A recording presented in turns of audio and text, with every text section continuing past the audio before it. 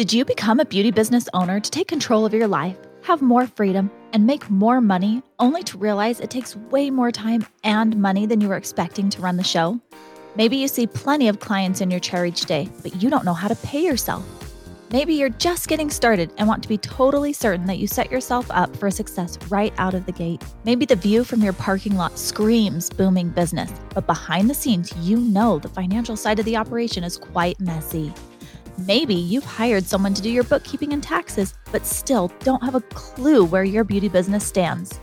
When you're eager to take control of your beauty business's finances, come join me where we'll peel back the curtain on all of the money skills you wish you learned in beauty school. I'm Michelle Cook, a former beauty school graduate turned licensed CPA, and this is the Perfectly Profitable Stylist podcast. Hey, the deadline to file your tax return is almost here. And if you're not totally ready, instead of just slapping a bunch of stuff together, I really recommend just filing an extension. And so today I wanted to talk to you guys more about what an extension is, what it allows you to do, why it's totally and perfectly fine to file an extension, and just how it all works. So let's dive in. First, I want to start out by saying I might be a little bit biased here because I file an extension for my taxes every year.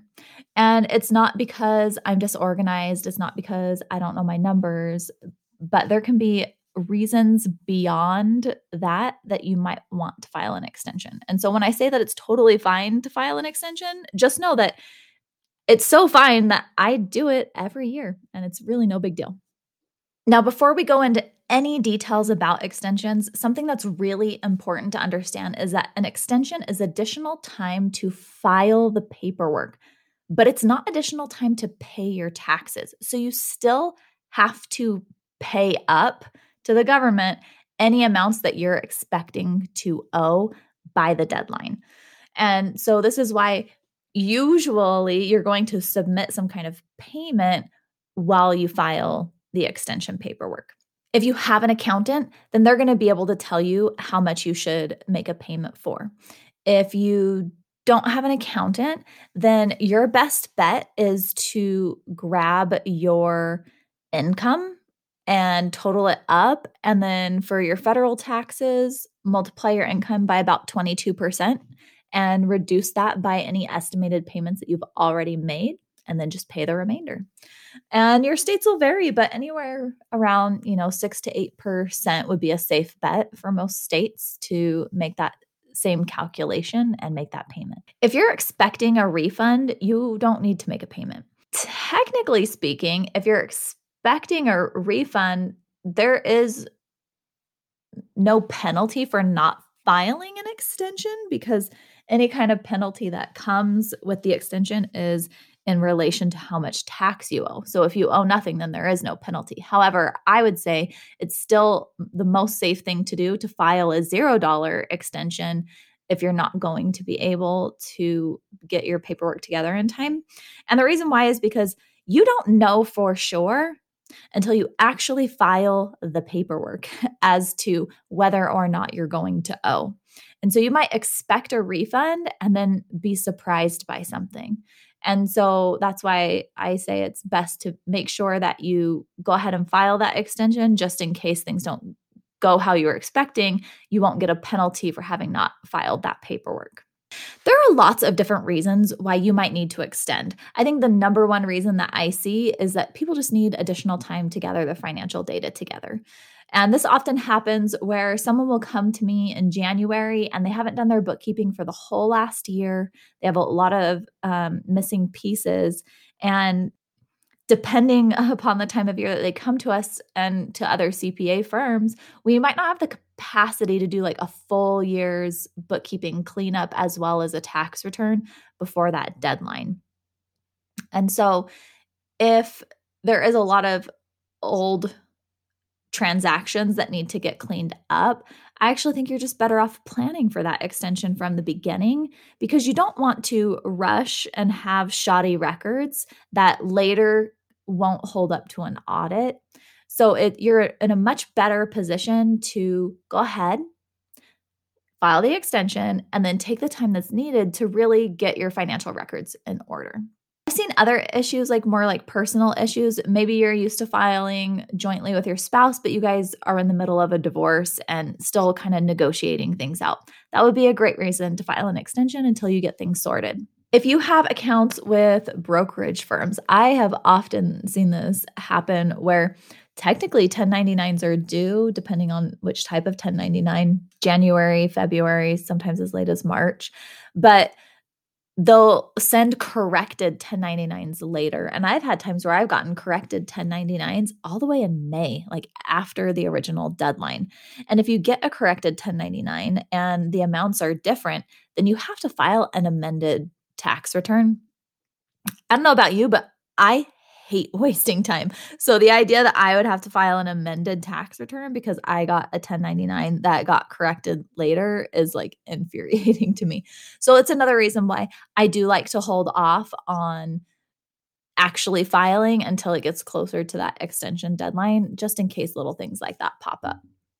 And honestly, there could be a myriad of other reasons why you might want to file an extension. Maybe you're just really busy at the beginning of the year. Maybe you just don't have time and you need a little bit more to gather all the paperwork. There's really no shame and nothing wrong with having to file an extension. One thing that does concern people is they worry that if filing an extension will actually increase their likelihood of being audited. So here's the thing, it doesn't. And I know that sometimes people are like, well, it might be a red flag. It's not. There's even some wisdom, and the IRS never actually comes out and says how they audit people, because if they came out and told it everyone, then everyone would, just make sure they're following the things that the IRS is specifically looking at and find other ways to get around stuff. But there is some wisdom that says IRS auditors have to be working year round. And so if that's the case in January, they still need to be working and they need to be given tax returns to look at. So if you're filing first up, the IRS actually is having possibly like more capacity and opportunity to audit. That being said, the IRS has 3 years from the date that you file to look at the return. So even if you file an extension, they still get those 3 years one way or another. It doesn't really matter. But what we do know is that filing an extension does not increase the likelihood of an audit. So let's talk about actually filing the paperwork. And I say paperwork in quotation marks because I am all for doing literally everything electronically. So what you have to file is something called the Form 4868. Yeah, technically you could go print that off, but that sounds terrible to me. So I'm going to tell you how to do it online. You're going to go to irs.gov/payments, and there is a thing that says make a payment. So you're going to click that and you choose direct pay. Once you get there, the website asks for the reason for payment, and you're going to choose extension. It wants to know how it needs to apply the payment, and you will choose Form 4868 for your 1040 tax return. And you will choose the tax period. Now, you're always going to choose the year. And no matter what year, like right now we're in 2023, so that means you're going to choose last year, 2022, because we're filing 2022's return. So you're always going to choose the historical year. Go ahead and click continue. The next step is they want to identify who you are to make sure that the payment can get applied.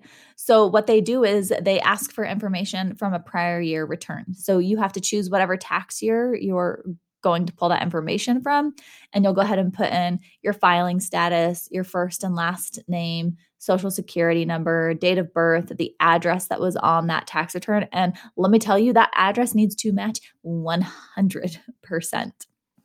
Next, you'll go ahead and put in all of your bank account information, routing number, account number, as well as how much you want to pay. And then you can choose the payment date. And you can choose anywhere from today's date over to when the payment is actually due, which is generally April 15th, unless that falls on a weekend or a holiday, and then it might get pushed back a couple days. From there, you'll go in, enter in your email address, confirm the amounts and account numbers, and click submit. And that's all you need to do to get your federal extension filed and paid. It takes less than 5 minutes.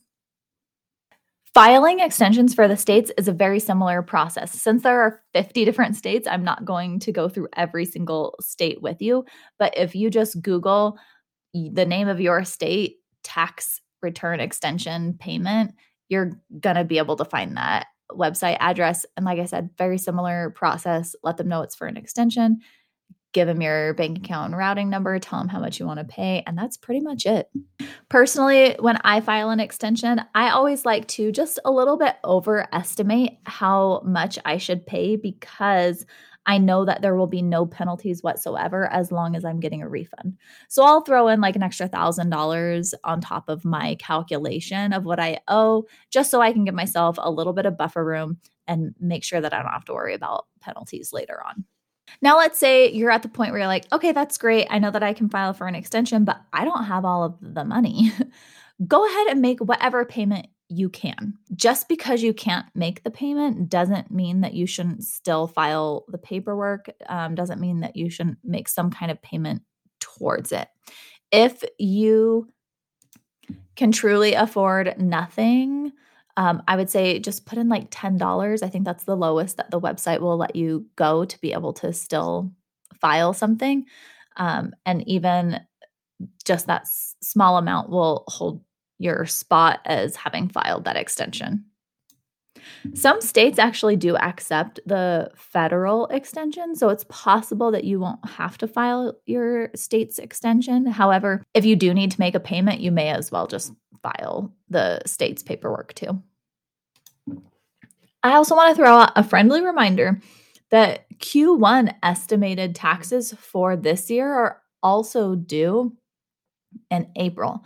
And so if you haven't been making estimated payments last year and then you end up owing a lot, you might need to make 2 payments to get yourself caught up. If you can't make both of those payments, it kind of depends on your situation as to which one you should prioritize. If you are planning on setting up a payment plan for last year, then you may as well just pay your current year's estimate so you don't get further behind. If you don't plan on setting up a payment plan, then go ahead and make the extension payment and then try to save up extra later in the year to make up for that missed Q1 payment. All right, I hope this was helpful and good luck with your extensions.